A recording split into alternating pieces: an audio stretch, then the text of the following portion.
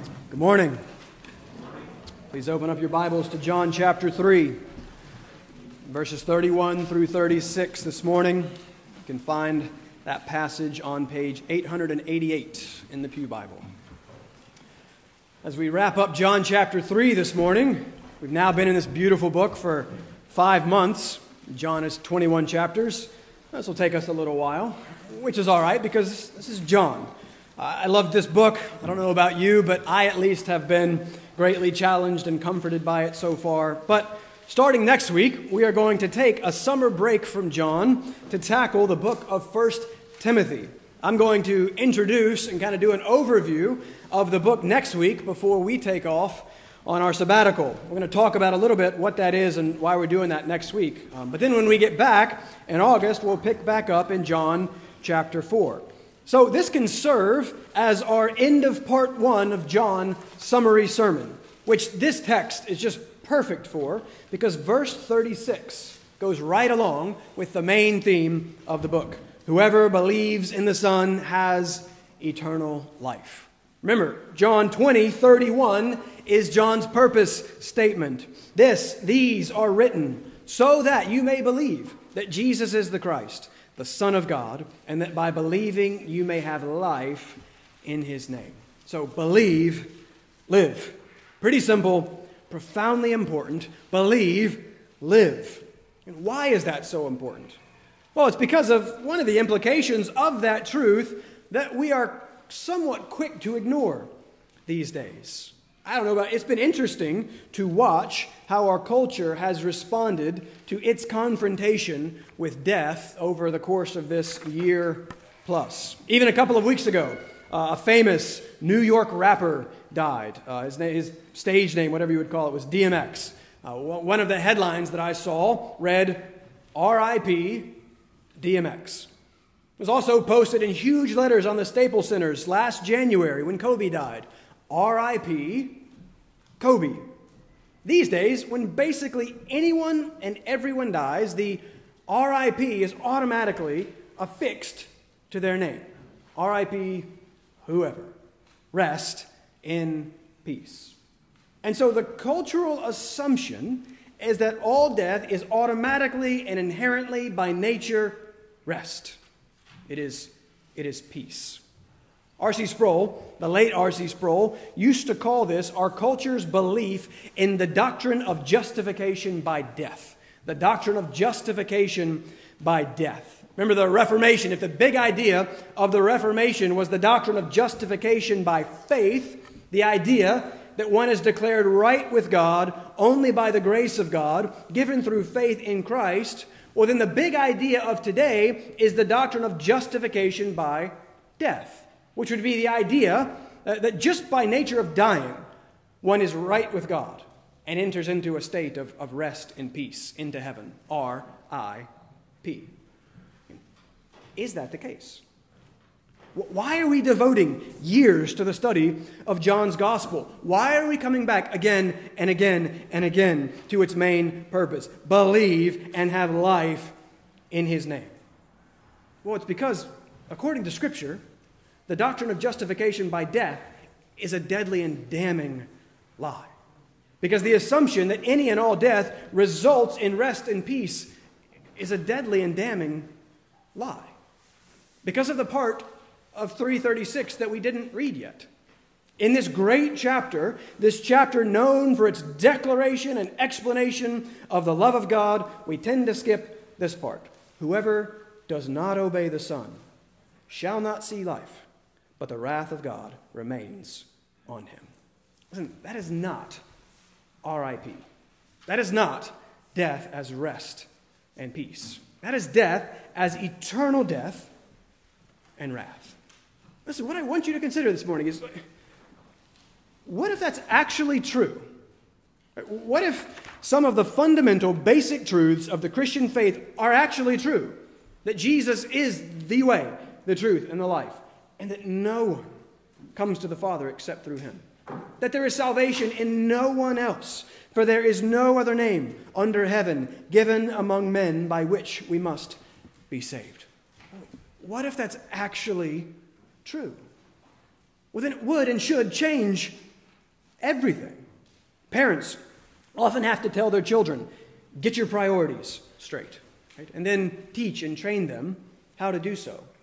When I would happily play video games for hours and hours and hours upon end to the neglect of my math homework, right, I needed my wiser parents to come in and encourage me to get my priorities straight.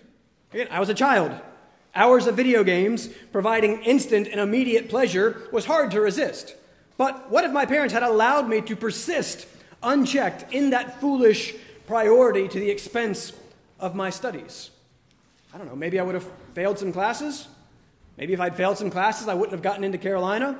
Maybe if I hadn't gotten into Carolina, I wouldn't have met Melissa, no Emma, no Lila, no Nora, no Tessa, no meeting Ed Moore, no being graced with the privilege of pastoring Woodside Community Church. All potentially because of misplaced priorities.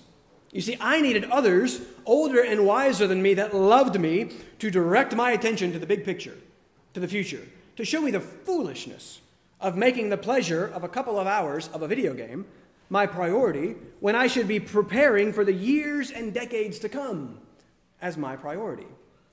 Well, how foolish then would it be to live for a few hours at the expense of many decades? How much more foolish, then, to live for a few decades at the expense of eternity? And yet, is that not exactly what everyone does? Is that not exactly what we ourselves are daily tempted to do?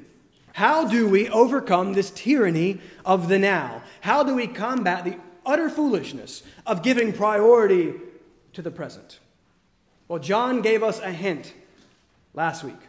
Last week we looked at the secret of greatness. What was that? What was the secret of John's greatness? Well, we saw that it was giving priority to the providence of God. It was knowing and trusting in the pervasive providence of God, which then results in great joy and great humility, which results in the great demonstration of John's greatness that we read in verse 30. He must increase, but I must decrease. See, that's the secret of John's greatness. The secret of John's greatness is that he gives priority to the greatness of another. The greatness of the only truly great one, the one who is greatness personified. He must increase. I must decrease. Why is that? It's because of verses 31 through 36. Why? It's because of the primacy and priority of Jesus Christ. That's John 3, 31 through 36. And that's the culmination and climax of the grand and glorious third chapter of John. It's all about the absolute supremacy of the Son. I want us to focus on just 2 points this morning. Actually, it's going to be one big main idea that then logically results in the second, in the response to that one big main idea. We've been looking for the last few weeks in Sunday school at these various different responses to Jesus. Well, that's exactly what we see here as well, as there are ultimately only 2 different responses to Jesus. So, point number 1, big idea, nice and simple. I want us to see the primacy and priority of Jesus. And then point number 2 logically follows. The primacy and priority of your response to Jesus. So if last week was the secret of greatness, this week is simply the greatness of Jesus, and thus the gravity of your response to the greatness of Jesus. It's eternal life or it's wrath. We, all of us, need to get our priorities straight. This must be our priority. How could you not give your time and attention, your very self, to the thing that determines your eternity? It just seems common sense, doesn't it? And yet, how hard is this to do? Let's see if we can do that together this morning. Let me read the text for you. John chapter 3. I'm going to read for you verses 31 through 36. But I particularly want you to pay attention to this part, because this is what God wants to say to you in his inspired word. John writes, "He who comes from above is above all. He who is of the earth belongs to the earth and speaks in an earthly way. He who comes from heaven is above all. He bears witness to what he has seen and heard, yet no one receives his testimony. Whoever receives his testimony sets his seal to this, that God is true. For he whom God has sent utters the words of God, for he gives the Spirit without measure. The Father loves the Son and has given all things into his hand. Whoever believes in the Son has eternal life. Whoever does not obey the Son shall not see life, but the wrath of God remains on him. If you would bow with me, and let's begin with a word of prayer. Father, as we have just sung, show us Christ. Father, this text shows us so much about the greatness and the glory of Jesus Christ. Father, we are incapable of seeing the greatness and glory of Jesus Christ on our own. So we ask you to work. We ask for you to help the preaching of your word, Lord. By your Spirit, I pray that your words, my words, which I pray would be faithful and accurate to your words, would carry great power and great weight and great authority, not because of me, but because of you and because of your Spirit. Father, use this word to expose our hearts and our minds. Use this word to expose Christ to us. Use this word to help us to get our priorities straight. Show us the greatness of your Son, Jesus Christ. Show us the gravity and the importance of our response to him. Father, I desperately need your help in this time. Every one of us in this room, just in the hearing of your word, desperately needs your help. May we be focused and attentive to your word, and we ask that by your Spirit that you would work on our hearts through that word. And so we ask this all in the name of your Son, Jesus. Amen.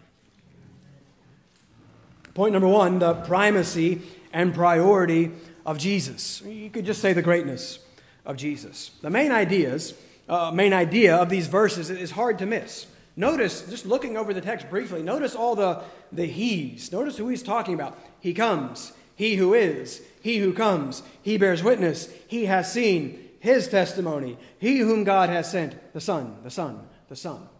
These verses are all about Jesus. Back in verse 26, John the Baptist is asked a question about Jesus. But remember, John's never called the Baptist in this gospel. In this gospel, he's identified more as John the Witness. In verse 26, Jesus is referenced as he to whom you bore witness. Because this is both what John is and does. All the way back in chapter 1, verse 7, when John was first introduced to us, he was introduced as a witness who came to bear witness about the light, that all might believe through him. He was not the light, but came to bear witness about the light. So you see, John exists to prepare for and to proclaim Christ. John says, I am not the Christ. I am not the one. I am not the point. My point is to point to another. Behold, the Lamb of God who takes away the sin of the world. This is he who ranks before me, because he was before me. This is the Son of God. He must increase, but I must decrease. And that's the end of John the Baptist. We are leaving John the Witness behind.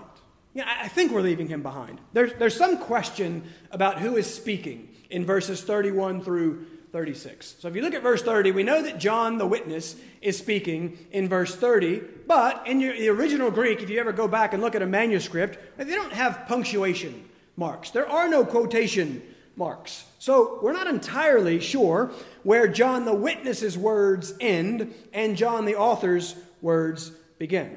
So some think all of 31 through 36 is still John the Baptist witnessing about the Son. I'm just going to leave it to the scholars to sort that out. I lean more toward verse 31 being John the author's commentary on what John the Witness has just said. Remember, Jesus stops talking in 3:15, we think, and it seems that John the author starts talking in 3:16. I think the same thing is happening here. John the Witness speaks in 27 through 30, and then John the author expands and explains in 31 through 36. These verses just read a little bit more like John the author. But can't be 100% sure, so I'm not going to be dogmatic about it, and ultimately, it doesn't matter. Either way, it's inspired Scripture making the same point. And that point is the greatness of Jesus. Jesus must increase, but John the Witness must decrease. Why? Because of 31 through 35. It's because of the very identity of Jesus. What do these verses reveal to us about the identity of Jesus? I want us to spend the bulk of our time on this, because these verses reveal so much more than we even have time to barely cover in one short, long sermon. So where do we see Jesus' greatness in these verses? Number one, first, we see it in the big idea in verse 31. Look at verse 31. He who comes from above is above all. Restated again at the end of the verse. He who comes from heaven is above all. This is one of the main things that John's gospel is written to reveal. The greatness of Christ, the absolute supremacy of Christ, and thus the primacy and priority of Christ. And he is greatest first because of his place of origin. He is above all because he comes from above. And John, a great writer, is here repeating one of his key ideas and themes that he threads throughout his whole book. We saw this back in verse 13 of chapter 3. No one has ascended above into heaven except he who descended from above in heaven, the Son of Man. So he is the one who has descended from above, thus he is above all. Heaven is his home, above his abode. And that's why John opens his gospel the way that he does. That's why John's beginning is so different than the beginning of the other gospels. This is what he seeks to especially emphasize. In the beginning was the Word, and the Word was with God, and the Word was God. So God, by definition, is the greatest one. He is the best being. Therefore, if a large part of living rightly involves getting our priorities straight, then the beginning of living well must start with putting God in the prime and proper place of authority. Jesus is God, and we're just too used to that truth. He is above all. Thus, he has the position of priority because he is God himself. And there's even more implied in verse 31. He is above all because he comes from above. Well, what is that? What does that mean? That's the incarnation.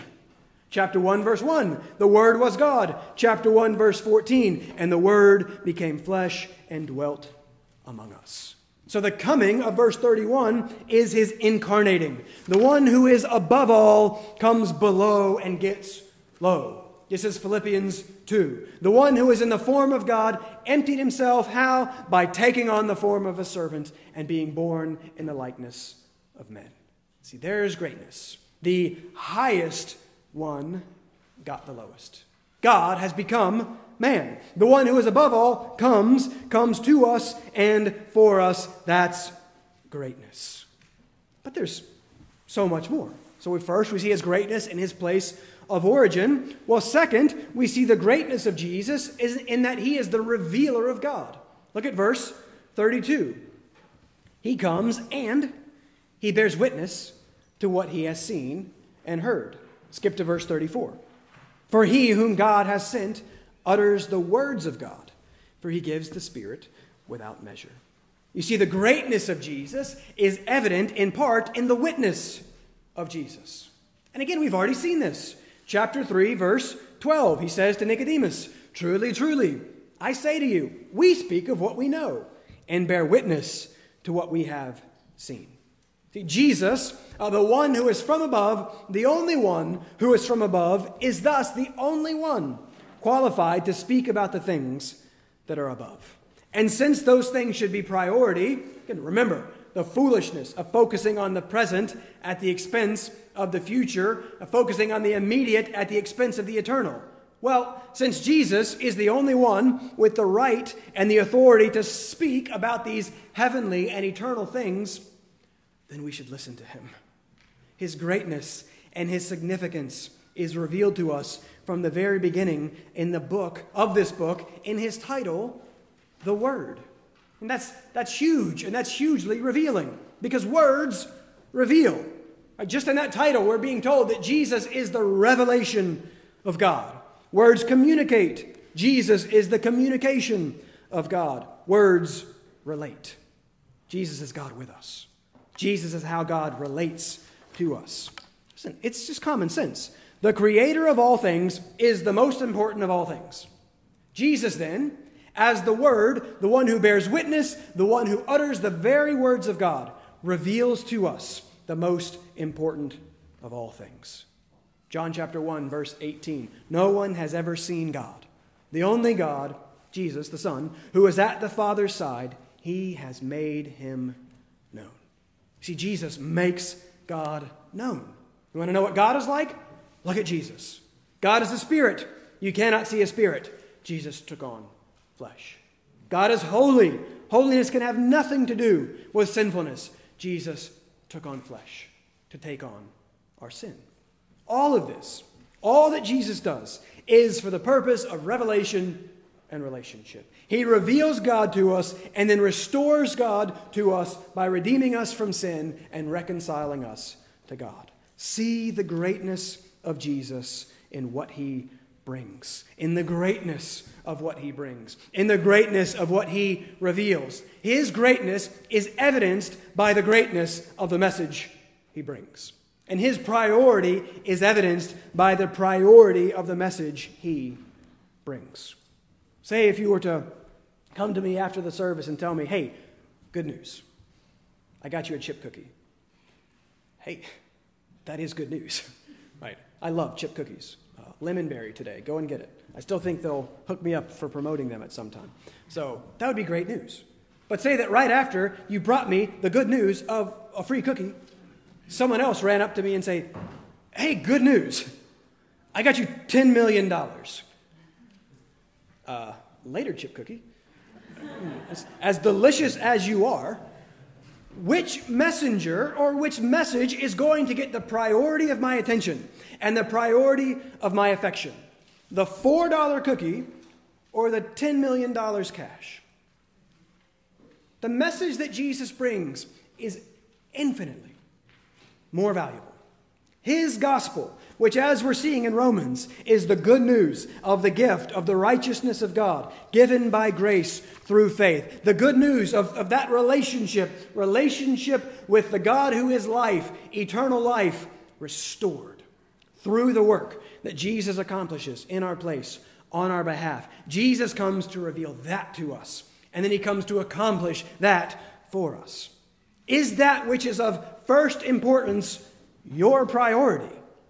Seriously, are you living for the $4 cookie at the expense of the $10 million cash? Do you know this good news that Jesus has come to reveal? And again, I mean really know it. We study what we love. How knowledgeable are you of the great work that Christ has revealed and accomplished? How is your doctrine? We've been doctrine heavy lately. We're getting it in Romans 1. We're going to get it in 1 Timothy. We want to adopt the 1689. Why? Because of Christ.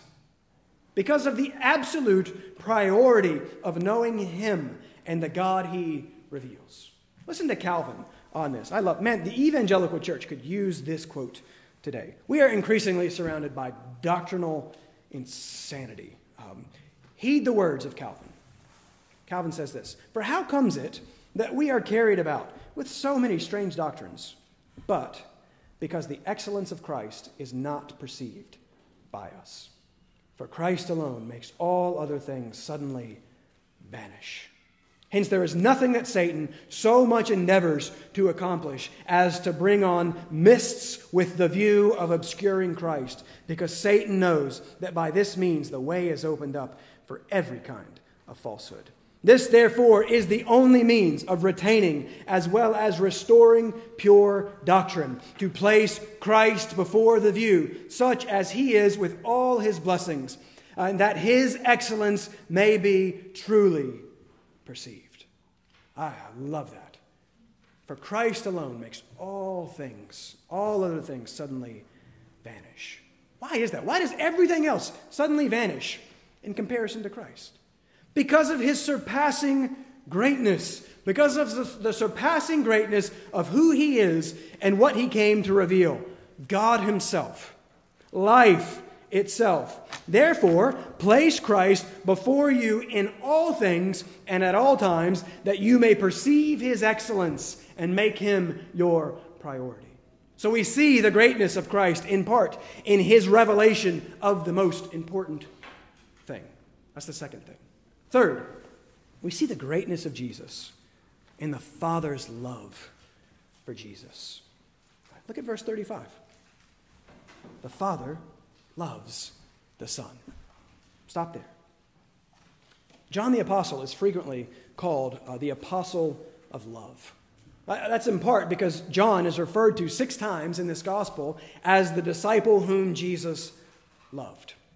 And as one who had a particular knowledge of the love of God, that same love that overwhelmed and consumed him then permeated his writing. And it's all rooted first in the Father's love for the Son. John emphasizes this throughout the gospel. In chapter 5:20, he says, the Father loves the Son. 10:17, for this reason the Father loves me. 15:9, as the Father has loved me. 17:23, Jesus says, you loved me. Twice in Matthew, at Jesus' baptism and transfiguration, we hear the very voice of the Father. Now remember, if you remember back to Genesis, I talked about this. I argued, again, this is maybe somewhat new to us. I argued that actually hearing from God the Father is somewhat rare. Remember, Jesus is the Word of God. That doesn't just begin in John 1:1 and the New Testament. He didn't all of a sudden become the Word. No, generally, when you hear God, you are hearing the Son. He's the Word. But not at the baptism and transfiguration. That makes these words of great significance. What do we hear the Father saying? And one of the few times we hear the Father speaking, this is my beloved Son, with whom I am well pleased. Parents, do you tell your children that you are well pleased with them? God, the Father, says to the Son, I am well pleased with you. I love you. There are delightful depths here that we do not have time to plunge. There are thrilling Trinitarian truths there. But for now, we just have to leave it at the Father loves the Son. Right now, I'm only trying to show how that itself is a great revelation of the greatness of the Son. I've encouraged you before to read and meditate on the sublime summary of the nature of God in chapter 2, paragraph 1 of the 1689. It's just one of the most compact, rich paragraphs ever penned by man, I think. Chapter 2, paragraph 1, what is God? He is unchangeable, immense, eternal, incomprehensible, almighty, in every way infinite, absolutely holy, perfectly wise, wholly free, completely absolute. He works all things according to the counsel of his own unchangeable and completely righteous will for his own glory. He is most loving, gracious, merciful, and patient. He overflows with goodness and truth. Wow. He's the best being. He is absolute perfection always. Here's the point that I'm driving at. There's one of the great Scottish theologians that doesn't get enough credit was a man named Henry Scougal. And in part, he gets kind of left behind because he died at age 27. Again, some of these guys are really convicting. He's 27. He only wrote one book, but it's a gem. Get the Life of God in the Soul of Man. It's a masterful work. But in it, one of his famous lines, Scougal writes this. He says, the worth and excellency of a soul is to be measured by the object of its love. Follow that? Think about it. Again, the worth and excellency of a soul is to be measured by the object of its love. Again, that makes sense, right? Similar to the illustration from earlier. If I choose the $4 cookie over the $10 million cash, I'm revealing something about myself. That I'm an idiot, right? That I'm stupid and foolish, right? So your love reveals your heart. Again, it's just common sense. So we'll come to that again. But I'm making a different point than Scougal is making. Yes, the worth and excellency of a soul is to be measured by the object of its love, but also, catch this, the worth and excellency of an object is to be measured by the soul that most loves it. If that's too confusing, here's what I'm trying to say. God is perfect. God loves perfectly. Therefore, the object that the most perfect person most perfectly loves must necessarily be the most valuable and excellent object. The Father loves the Son. And the greatness of the Son is revealed in the fact that the most perfect person makes him priority and gives him primacy. The Father loves the Son. And that reveals the greatness of the Son. And our desire should be to have our loves ordered like the loves of the perfect God. In the great Father's love for the Son, the greatness of the Son is revealed. Do you give priority and primacy to that which God the Father himself gives authority and primacy? In Augustine's Confessions, just a groundbreaking work, the first true autobiography. Everyone should read Augustine's Confessions. In that book, Augustine argues that the essence of sin is disordered love. The essence of sin is disordered love, which makes sense. Right? There's something disordered in me and in my loves if I choose $4 cookie over $10 million cash. And Augustine bases this idea on the two great commandments of Matthew 22. Love God and love neighbor. Right? This is the whole law. And the whole law is all about love. So we should be asking ourselves, based upon our loves, are your priorities straight? Are your loves in order? The perfect person, God the Father, loves the Son. Therefore, it is wise and good to love that which God himself gives priority and primacy. It could be argued that all, or at least most, of our problems in the Christian life and our errors of thinking and feeling and doing result largely from a forgetfulness of Christ or a minimization of Christ. We need to get our priorities in line. We need to get our loves in order. The Father of all loves the Son above all. He is true. He makes no mistakes. He does everything perfectly. Should we not then also most love the one that the perfect one most loves? Right, so the greatness of the Son is revealed simply in the Father's love for the Son. Fourth, we'll pick up the pace on these last two. We see the greatness of Jesus and the sovereign authority of Jesus. Go back to verse 35. We didn't finish verse 35. It says, the Father loves the Son and has given all things into his hand. We've talked a lot lately about the sovereignty and providence of God, so we can be brief here. But basic idea, wouldn't we want to give priority and primacy to the one in whose hands are all things? Jesus is the one who is above all because he is the one who is sovereign over all. Ephesians chapter 1, verses 20 through 23 tells us that Jesus is seated at God's right hand in the heavenly places, far above all rule and authority and power and dominion, and above every name that is named, not only in this age, but also in the one to come. And the Father put all things under his feet and gave him, Christ, as head over all things to the church, which is his body, the fullness of him who fills all in all.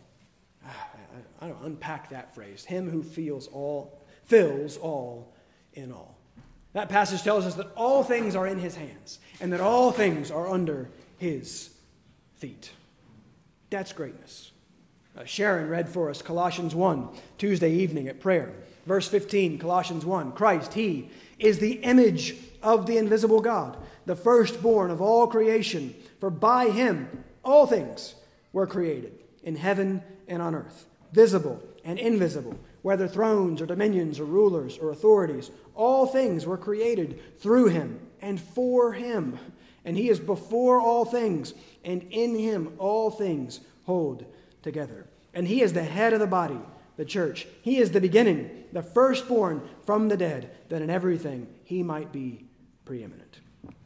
Just a side note, here's why biblical meditation is so important. Here's why you need Psalm chapter 1. You need to read it and memorize it and heed the importance of meditation. You could fly through those verses and get nothing out of them. Were you to sit and to stew in those verses, church, I could preach for years on those verses. All things were created through him. All things were created for him. That changes everything. That should fundamentally reorient and change your life. In him, all things hold together. Remember, he's the theory of everything. Right? Physicists are looking for a theory of everything. It's Christ. So he creates all things. He sustains all things. In everything, Paul says, he is preeminent. Is he preeminent in your life? Does he have the place of primacy and priority?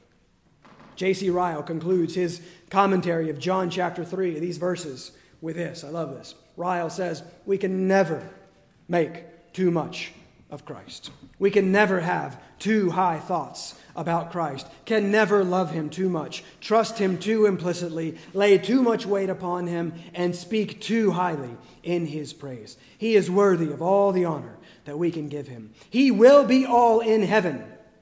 Let us see to it that he is all in our hearts on earth, because he is the sovereign Lord who comes from above, the revealer of God, the beloved of God. In all that and much more, the greatness of the Son is revealed.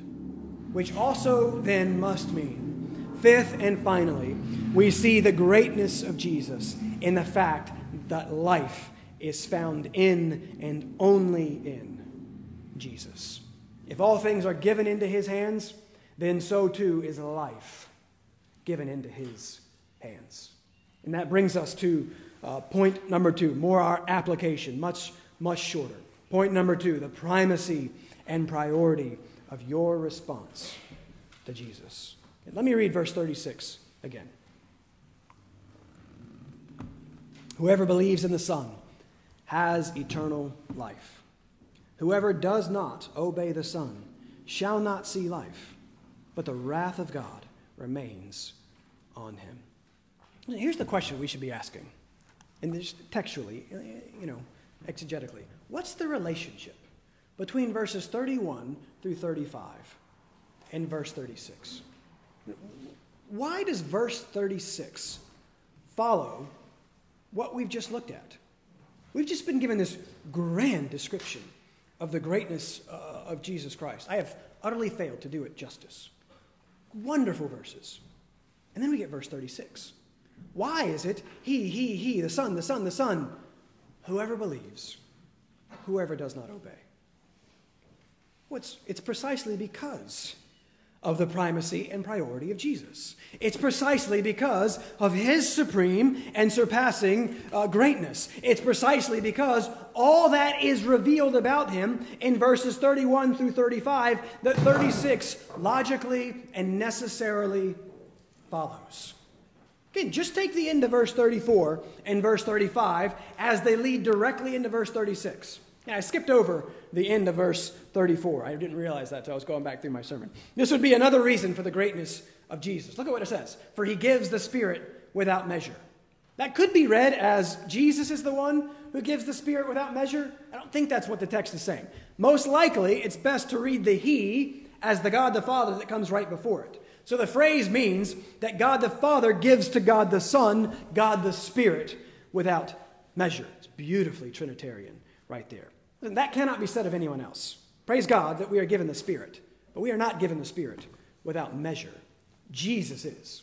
He is the only perfect man, perfectly indwelt by the Spirit, the same Spirit we saw back in verses 6, 7, and 8 that gives and grants the new birth, which is new life.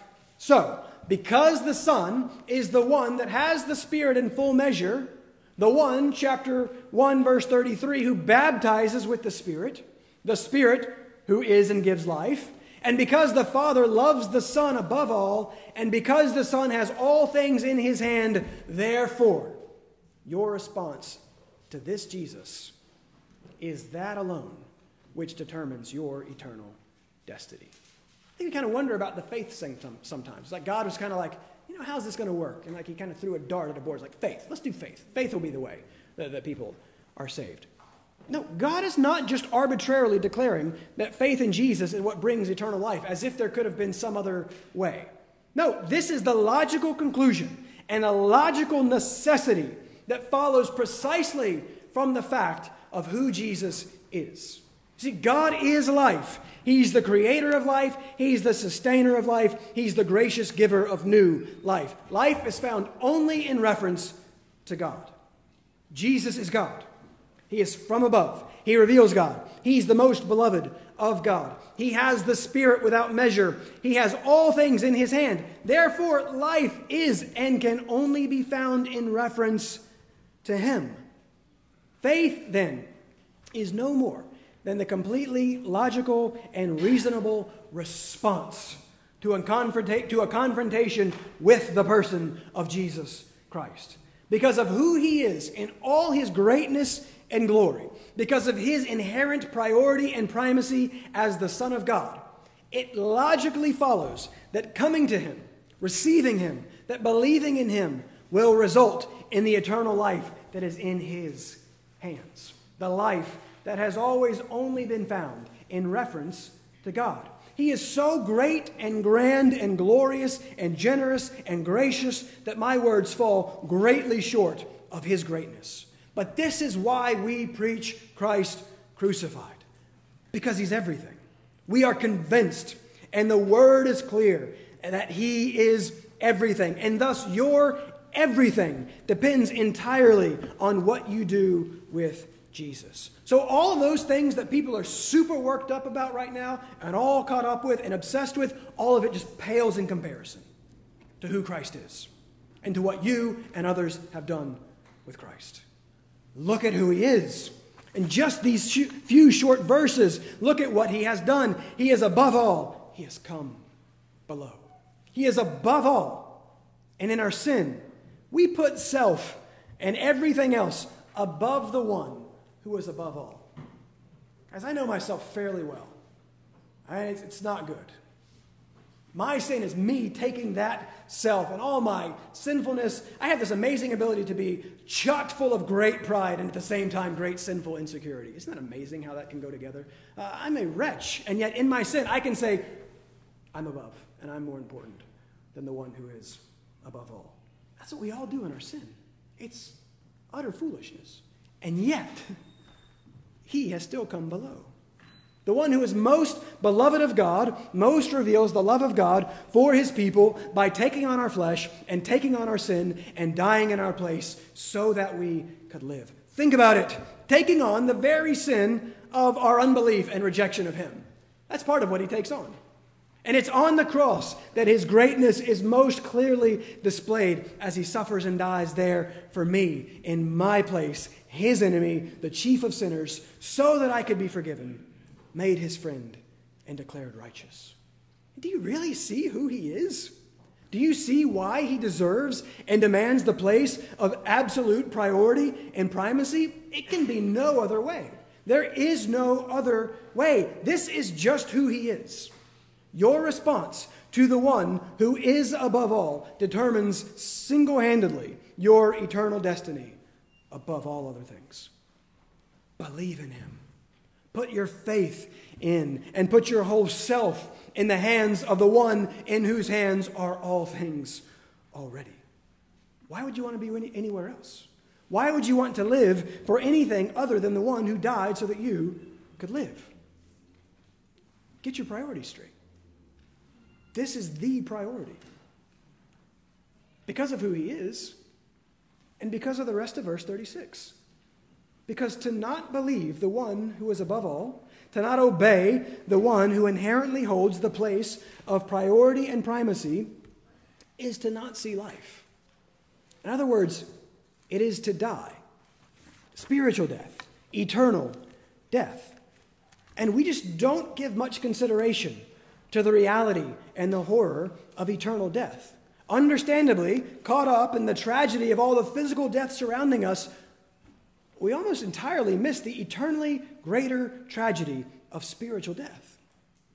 But here it is, staring us in the face. Reject the one who is above all. And what follows? What remains? Tells us only wrath. But the wrath of God remains on him. I want you to think about it. What else did you expect? What do you think should happen when you reject the one who is most beloved of God? See, people get all upset when you talk about the wrath of God. Christians get all upset when you talk about the wrath of God. We try to shove it under the rug and act all embarrassed by it, often avoiding it or entirely or explaining it away entirely. But the Bible talks about the wrath of God a lot. We preach expositionally through the Bible. Therefore, when we come to the wrath of God, as it stares us in the face in verse 36, we have to talk about it, which means that we're going to have to talk about it a lot because God's word talks about it a lot. Because a God without wrath would be a moral monstrosity. A God who is not angry about and opposed to evil is no God at all. God's wrath is simply his measured and appropriate response to sin and evil. But then read that in light of what we've just seen in verses 31 through 35. That would then mean that there is no greater evil than the rejection of God's great Son, because of verses 31 through 35. Because of who he is as the greatest one, there is no evil greater than the rejection of the greatest one. There is no sin more significant than the sin of rejecting the one who is of the most significance. I've been reading a lot of the parables, the last few weeks as I prepare for Sunday school. I stumbled upon an old, obscure exposition of the parables. I think they're called the Parables of Our Savior. It's by a pastor who would have been over in Manhattan at the end of the 19th century. His name was William M. Taylor. He pastored a congregational church in this beautiful building that's since been destroyed. It would have been right around Macy's today. It's right around Herald Square. And I was reading his exposition of the parable of the tenants in Matthew 21. If you don't know that one, the parable of the wicked tenants. God is the landowner. The wicked tenants are the Jewish religious leaders of the day. The son is obviously Jesus. Well, the tenants of the land, they reject and they kill all the prophets, the men that the owner sends to collect. And then they reject and they kill the son of the landowner, thinking that they'll get the land once the son is out of the picture. And so then Jesus poses the Pharisees a question after this story. He says, hey, what do you think the owner of the vineyard is going to do when he finds out how they rejected and murdered his son? And then Taylor goes on to draw 3 applications at the end of this parable. I think they were wonderful. And the first was that you have to see your great privilege. The first was great privilege. Theirs was to be entrusted with the kingdom. What's your great privilege? Taylor says this. He says, I love this. Will you realize that in hearing the gospel, you are enjoying the very highest favor that a sinful man can know? Do you believe that right now? Some of you right now are like, God, this guy is so long. I wish he would be quiet. Why are his sermons so long? Maybe they should be shorter. But do you realize the great privilege that you are enjoying right now? Not because of me, not because you're listening to me, but because of the message, but because of the gospel, but because of hearing of the greatness of the gospel that offers the greatest of saviors. This is the $10 million cash. Priorities. This is the greatest privilege. But Taylor goes on. If this is the greatest privilege, then it follows in the second place that the greatest sin a man can commit is to reject the greatest privilege. A greatest sin a man can commit is to reject Christ. That is the sin of sins. Our culture has all kinds of sin of sins right now. We're all kinds of things. This is the thing. These are the bad things. This is the sin of sins. This is the condemning sin. He says, and every man to whom the gospel is preached must either commit that sin or accept the Lord as his Savior. He cannot be neutral. You have 2 options before you. You will either commit the greatest of sins and your rejection of the greatest of privileges and the greatest of Savior, or you will accept and receive the Son and the life that is found in the greatest of privileges. You cannot be neutral. To receive the greatest of offers is the greatest of privileges. To reject the greatest of privileges is the greatest of sins. And then Taylor concludes, finally, he says, there follows this terrible inference. The greatest doom is that of those who are guilty of the greatest sin. It will be more tolerable for Sodom and Gomorrah in the day of judgment than for us if we persistently reject Christ and his salvation. The rejection of the greatest privilege is the greatest of sins, which results in the greatest of dooms. And it could not be otherwise because of the absolute primacy and priority of Christ. Your response to Jesus must be your absolute primacy and priority. Are your priorities straight? Are your loves in order?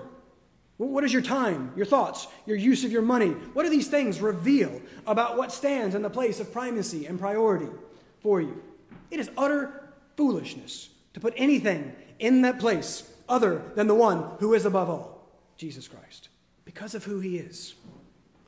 Logically, whoever believes in him has eternal life. Whoever does not obey him shall not see life, but the wrath of God rightly remains on him. Which means, church, believe. Believe in him. Then, yes, physical death means R.I.P. But if you do not, then physical death means the opposite of R.I.P. Verse 36 tells us what physical death means for all who are apart from Christ. My first sermon this year, I said we need to add to our statement of faith. You need to wire it into your brain. We need to believe this, that everyone without Christ goes to hell. That's just what Scripture says. And that's by nature of who Christ is as the way, the truth, and the life. He is in the place of primacy and priority for the whole of reality. Is he in that place for you? He's everything. Is he your everything? I'll close with one of my favorite letters of John Newton. This is Christ All Sufficient. This is how Newton summarizes and writes, and be encouraged by these words. Newton says this: "How often have I longed to be an instrument of establishing you in the peace and hope of the gospel. And I have but one way of attempting it, by telling you over and over and over of the power and the grace of Jesus Christ.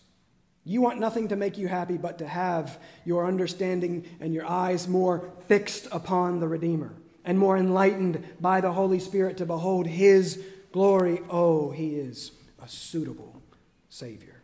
He has power, authority, and compassion to save to the uttermost. He has given his word of promise to engage our confidence, and he is able and faithful to make good the expectations and desires he has raised in us. Put your trust in him." Oh, church, Jesus is a suitable Savior. Do you see the surpassing and supreme significance of the Savior? Does it bring you comfort and joy? Does it bring you rest and peace? Because of who he is, in his surpassing greatness, in his primacy and priority, it is only death in Christ that is rest and peace. Come to him and find rest for your soul. Let's close with a word of prayer.